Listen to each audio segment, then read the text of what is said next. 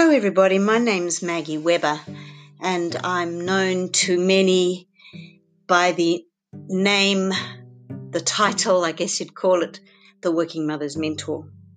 I'm a coach, a best-selling author, and I love working with working mothers. And the reason I like that work and find that my passion is because I've been a working mother for many, many years. And it takes me back to a quote from someone called John Gray I heard presenting in Sydney once. And John Gray wrote Men Are From Mars, Women Are From Venus. And you know how you have those aha moments sometimes?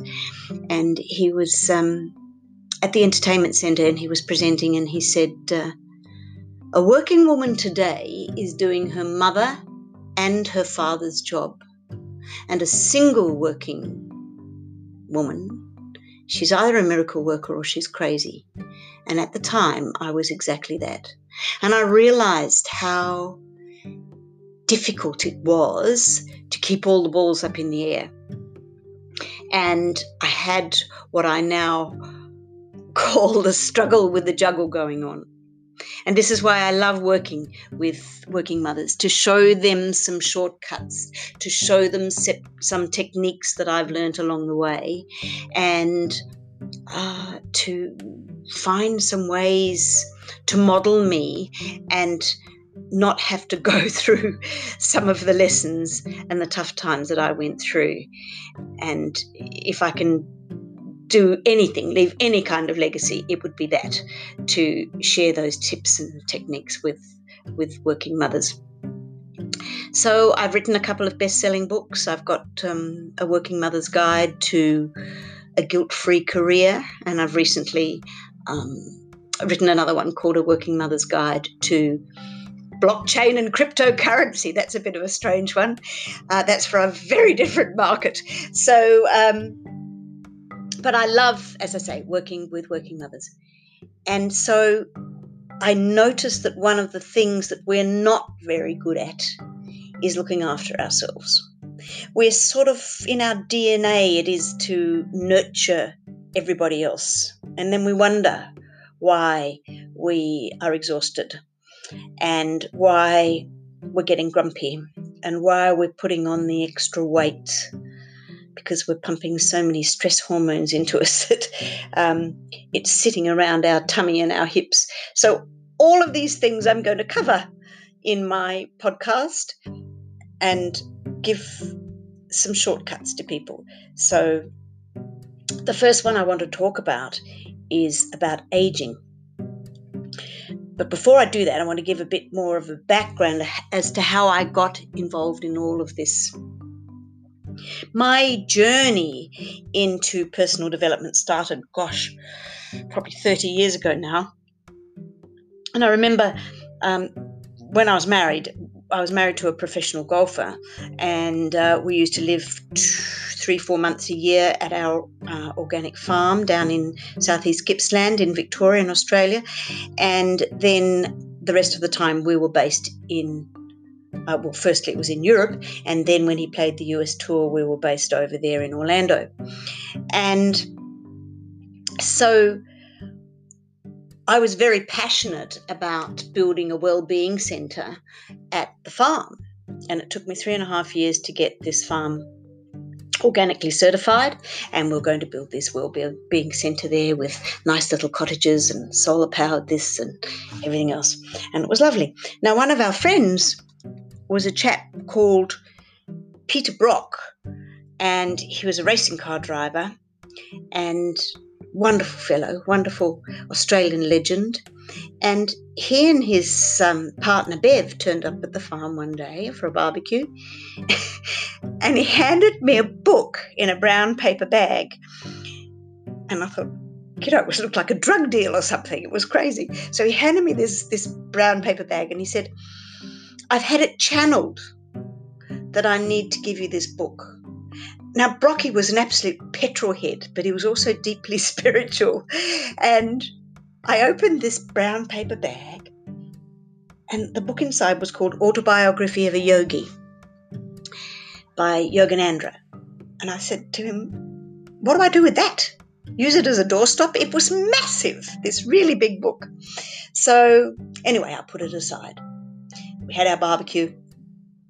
And a few days later, I was looking through one of my organic-y, composty type magazines, and I saw an ad for the Chopra Centre. And I didn't realise at the time that synchronicity was kicking in very thick and fast. So I thought, oh, that looks interesting. I'd like to study to do Ayurveda and become an Ayurvedic practitioner. Now, Ayurveda means, it's a Sanskrit word, and it means the science of life.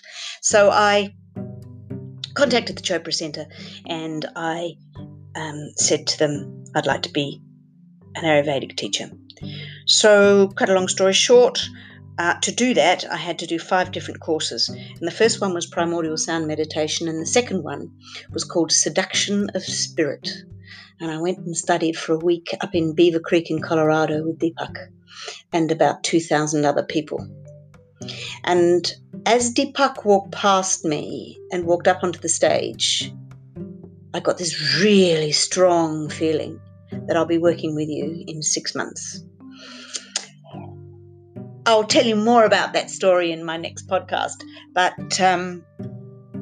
suffice it to say, it was, 2 days short of 6 months when I was standing up on stage at the Entertainment Centre in Sydney and speaking in front of an audience of 2,500 people.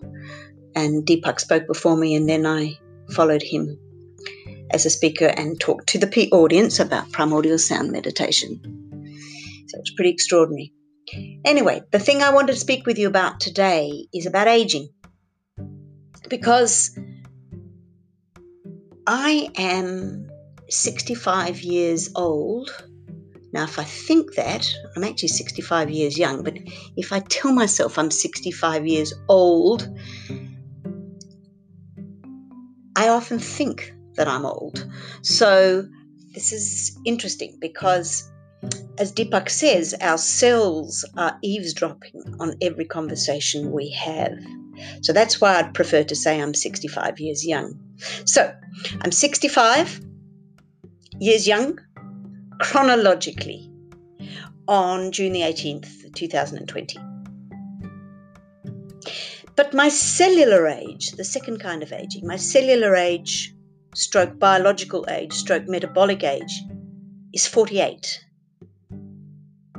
Now, I'm far more interested in the age of my cells, which you can test in various ways,